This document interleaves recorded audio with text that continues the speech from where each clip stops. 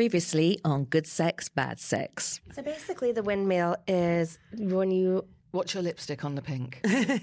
when you go up... Yeah. From the shaft. From so the she's shaft going, up. Licking from the shaft up And to you the tip. do a windmill tongue down. Oh, down.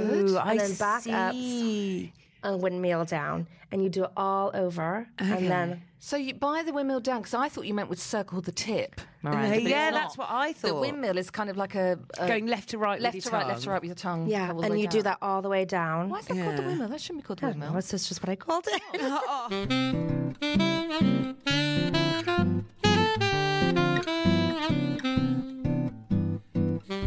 Hello and welcome to Good Sex, Bad Sex, a podcast from metro.co.uk. It's kind of like barbecue night in hell, but a little hotter. My name is BB Lynch, and we have no Miranda this week. Get well soon, Kane. She'll be back next week. Coming up, we're talking to a lady with a fascinating job title. Hello, I'm Jessica Parker, and I'm a sexual educator and a sensual event manager.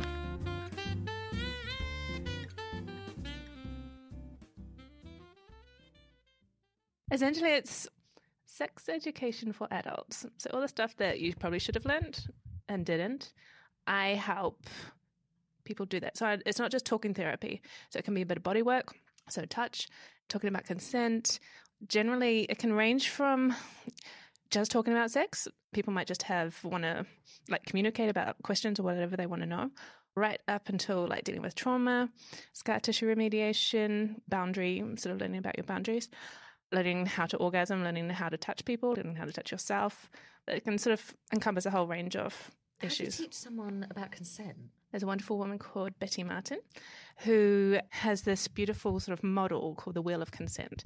So in our Sexological Bodywork training, we're taught about this model. And then it's a really practical tool to help with clients. So how do you teach about consent? It's actually quite simple. Well, we play a couple of games. People need to feel into what is their authentic yes or no, or whatever their authentic answer is. So that's actually a tool to help people get into recognizing an answer in their bodies.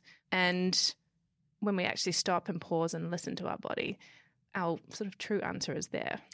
But then how do you experiment and learn new stuff? Your gut is telling you if you like something, if you don't like something. Mm-hmm. If you're experimenting, your gut's not going to know. Yeah, so it's learning about what level you want to go, where your edge is. So maybe I don't want to do that, but the negotiating sort of middle part, it could be offering alternatives that you are comfortable with. That might be sort of helping you get to that edge so you can explore without tipping over into sort of unsafe territory. Scary land. Yeah. This is going to sound rude, so I'll say it anyway. Oh, do it. I get all the rude questions all the time. I love them. What makes you so qualified to do How this? you qualified to do this? I've got about coming up to about 15 years experience in intimate body work. So what does that mean? That could mean, so I'm qualified and practiced in a whole range of massage therapy. So that could include deep tissue, remedial, sensual, Hawaiian, hot stone. So I've been around bodies intimately for a very long time. That sort of progressed into training for sexological bodywork. I did embodied counselling with that sort of thing. So it's my experience and range of skills through dealing with bodies in different ways sort of have brought me to this one-on-one work. So part of what you teach is self-pleasure coaching for individuals. Yes. I mean, I'm guessing I know what that means, but I'm a moron. I might have got it wrong. What does it mean? What did you think it meant? I don't know. Don't drag me down that road. So masturbation, that's a word that people actually struggle with sometimes. I don't find it particularly great. Self-pleasure is sort of seems to be a bit more... describe the actual what I do a little bit better. So I work with people to see what word actually suits them. Yeah. So what that is, people may come to me with, they might struggle to have an orgasm. They might struggle to prolong their orgasms. They might come too quickly. They may not have never ever had one. They might think they might have had one, but not quite sure. So whatever range you're in, people want to learn more about orgasms or pleasure in itself. So what self-pleasure coaching is, we sort of have a discussion, find out what the person's intention is and what they actually want to learn, and then work in a way that works and with their sort of context, their daily life, their boundaries, and sort of support them to start a self-pleasure practice each day. So, for example, we go to personal trainers to work on our bodies and, get to a certain, people may have certain goals or whatever. Yeah. So this is almost like a pleasure trainer. Oh, you're good. Still a PT. Yeah. Just, a lot of the times we don't know what we don't know. And no one's really taught us how to touch ourselves. Yeah. And most people think, you can do that by default. But lots of people have different circumstances that either they learn to do it quietly, rushed, very quickly, guiltily, secretively, and definitely not and then all of a sudden need to learn how to have that sex with a partner. So if you can't have sex with yourself, how and do you you think expect? it's that important if you can't do it really? Particularly females. So I work with all genders or whatever, all flavours. And females, a lot of the time, generally males have talked about masturbation more, or it's more, they've got a visual tool to work with. Women are sort of tucked in the inside generally. And so masturbation or self-pleasure isn't as commonly talked about when they're younger. In general, some cultures and some different sort of social circles, they were very open about it. So when people particularly women come to have sex with another partner, then they expect the other person to know how to please them. Yet if they don't know how to please themselves, how can they communicate?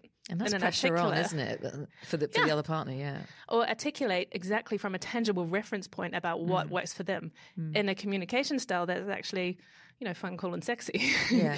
And in the moment rather than sort of a whole So dialogue. What's a fun, cool and sexy way of saying you're rubbing that too hard? You could guide them verbally. Physically, you might not have to do it verbally. So learning different ways that are going to work for you. If you don't really want to, or it could be that you're in a complete sort of domination type role, and you could exactly just say what you need to. Yeah. Or I like it better when you do it this way. Or how about I show you how? Watch me first, and then I can guide you. Or a little bit less, a little bit more.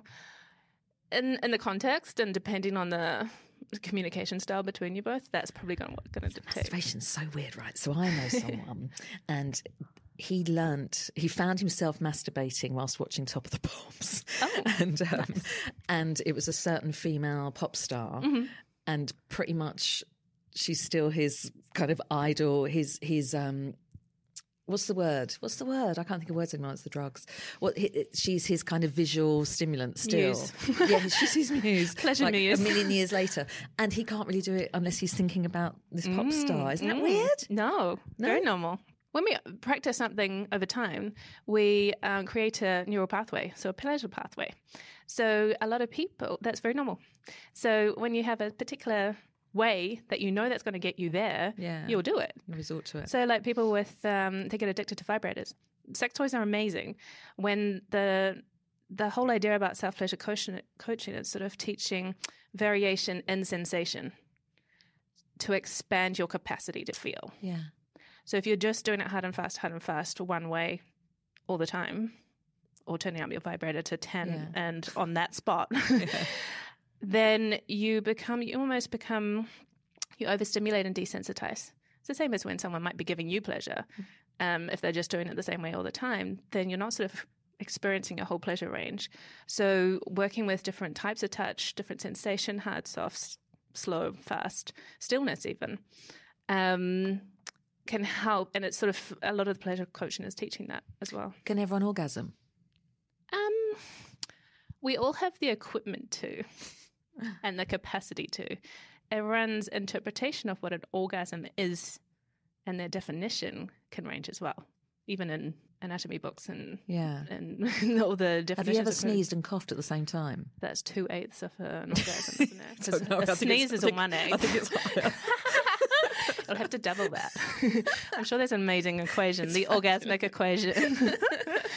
So everyone physically can, I guess. Miranda went to, who's not here, she's not in rehab, as I think everyone thinks. She's injured her arm, poor girl. Get well soon. She went to a redefining sexual pleasure talk and she wanted me to ask you about this because the talk was saying that we place too much emphasis on the genitals and how then that relates to women and trans. Do you agree? Absolutely.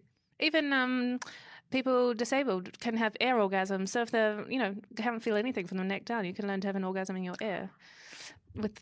Or wherever you can. It's a lot of what we teach is placement of attention, which comes under the umbrella of mindfulness, meditation, that single point of focus, which doesn't have to be single pointed with pleasure.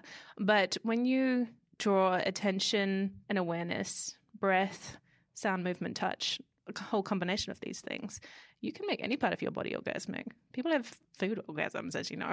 Yeah. But I mean, in terms of touch, absolutely. Have foot orgasms, head orgasms. Now, that in different worlds, there's tantric worlds and things like that. They have, there's lots of different numbers about how many orgasms a woman can have or how many orgasms a human can have. What do you mean, in their lifetime or during one session? No, different types. Yeah. So whereabouts, yeah. How many? I don't really get caught up in those things. I'm sure it's really interesting, like 150 or something. I'll say 69. It's okay, funnier. 69. Again, it depends on the person's.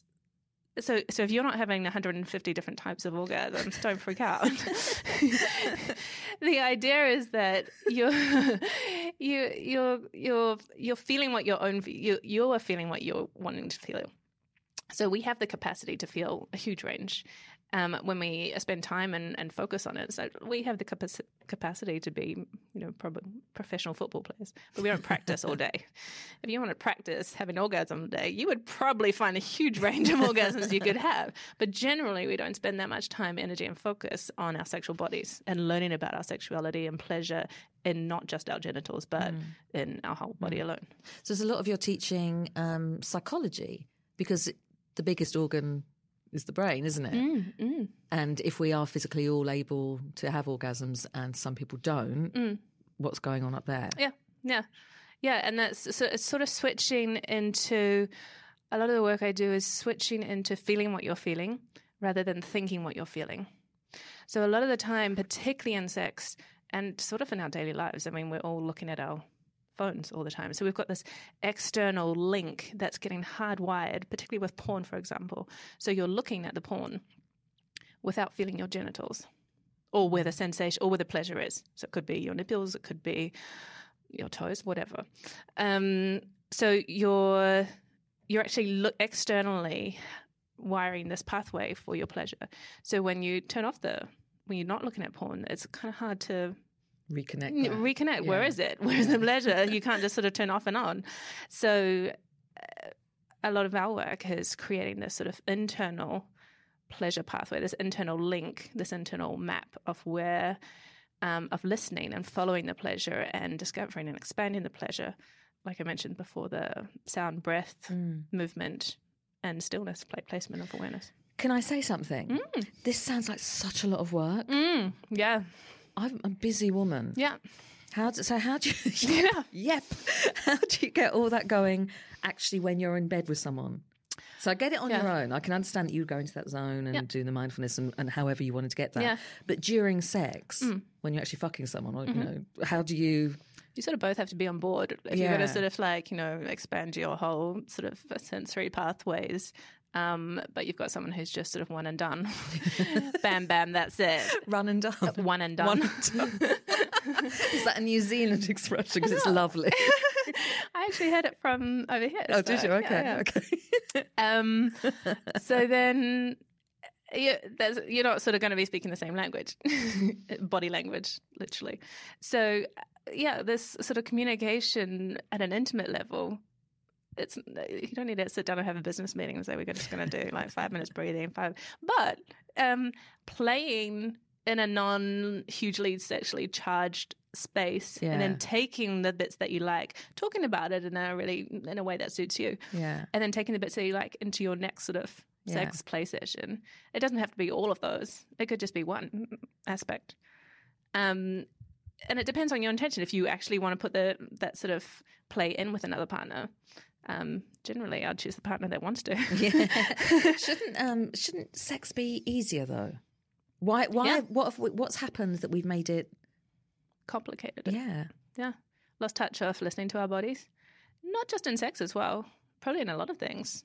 Even when we're eating food, we're watching the TV, so you're not actually tasting what you're eating. Yeah, yeah. You're not feeling the texture, the flavors, slowing down.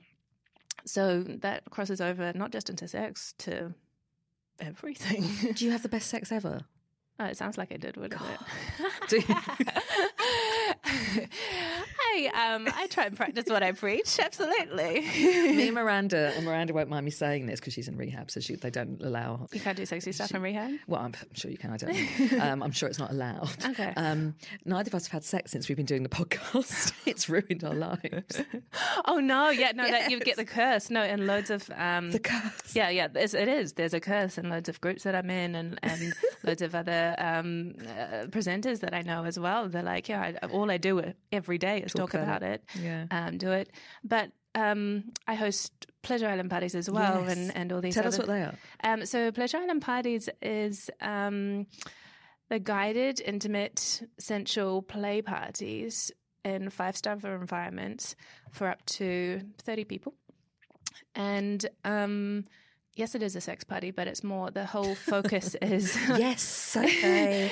is essential, really, and it's a guided vibe. So I welcome everyone, and we talk about, safety, consent, hygiene, all the rest of it, and make sure everyone's nice and comfortable and relaxed. And then we do a couple of guided touch tours, which help people get into their bodies and connect in a way that isn't just trying to talk awkwardly, do small talk, and decide if you're attracted to someone. So we sort of skip all that, and we do these sort of really easygoing, sort of connective touch activities that you sort of get a little flavor of everyone, and then do a little group massage. Everything's super easy. You can tap in, tap out. It's no pressure. And then from there, it's a free flow. So the whole area is beautiful, and it's all nice and sort of soft and sensual. Music sort of dictates the whole rhythm. What music do you play? Enya. Music you can fuck to. Not Enya. Definitely not Enya. I've been to parties and there's like loads of weird alternative, I can't even get it up. I spent about probably the best of 5 years Shazamming everything. I found that I've got this little switch. Couldn't I? If I could, then it's on the list. It's on the list. Yeah. It's hilarious. Who goes to the parties? What kind of people? Everyone.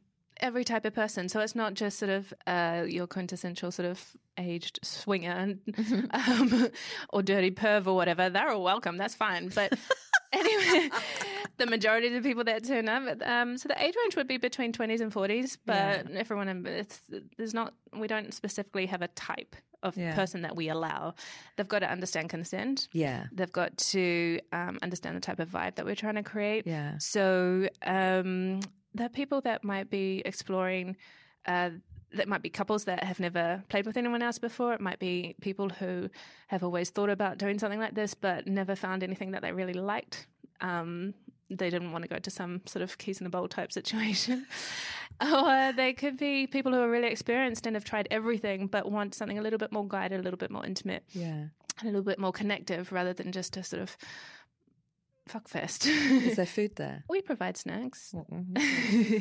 Generally, people are too busy to eat. Oh, straight up. Their food. Can't eat. Oh, their dips.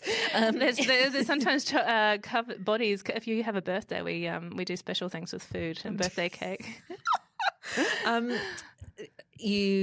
So there's the consent. So you don't really vet people, but it's a safe environment. We do vet. Because I've worked with people for such a long time, people register by sending their name, a number, and a recent picture, so they are who they say they are. And then we basically have a quick phone chat, make sure they've read and understood the website, if they have any questions, and from that I can get a vibe as to what their intentions are. Yeah. So it is a little bit, we take a real personal approach. That's quite intensive interviewing everyone. It's more of a friendly chat, and I can tell pretty much straight away. When you do the individual lessons, apart from kind of talking, do you touch? Do you help people? So with the Sexological Bodywork, I'm clothed and it's one-way touch. With the sensual massage, that's a different arrangement. So when it's just that when it's just sexological bodywork. So if sometimes, for example, mapping. So a person might have numbness in their genitals, or they may have scar tissue from an episiotomy from childbirth, or worse.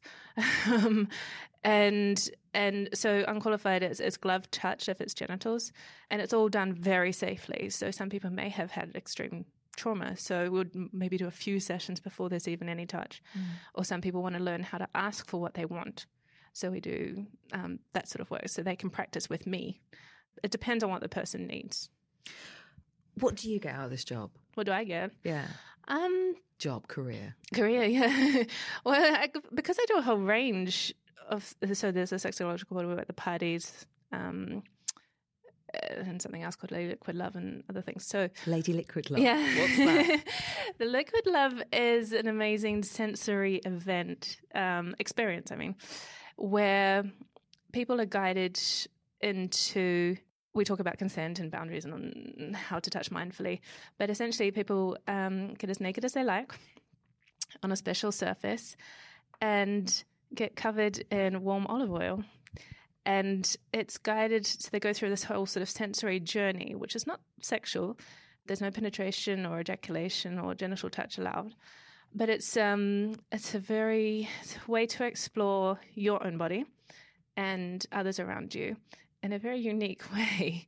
So it's guided with music that takes you through different sort of energies and vibes in a way. So it could be really chilled out, slow, meditative music, or it could be really fun and playful. And I do the female-only one. So that's it can set people up on a path for their own self-discovery in their own bodies. It really supports a lot of people got self-image issues or body issues. So some people may have never been naked in front of people before, and that could be a really new way to start with sort of self-acceptance. Or some people are really tactile and want to explore touch and sensation in a unique environment. It's beautiful. It's one of those things that sounds ridiculously weird, but it's actually... So the parties go on in 5-star places that we're not going to say. Yes. Isle of Man, in London and around the world. In London and around the world. Where does your teaching take place? So mostly in East London, where I've got a studio based near Bethnal Green. Otherwise, people hire me for workshops. So I might do the art of self-pleasure, or a pussy massage workshop, or a guided touch tour. We're doing some of these with an event called Togetherness, which is an intimacy event. Varied locations. So what you get out of this is, I think it's empowering, not only for the people that I'm sort of teaching or guiding or supporting, but also for me. And you can't do this unless you were doing the work on yourself. So I can't hold parties if I'm not feeling juicy and centered and grounded myself. I'm not saying I'm having sex constantly, but you need to be in your own body in order to share that with other people. So for me, it's like it supports a beautiful way of living as well.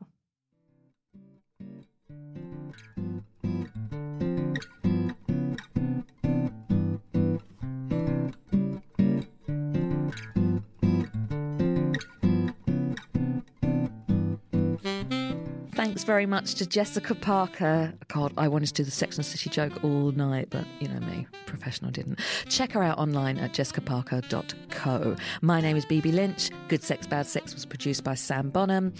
See you next week for Good Sex, Bad Sex.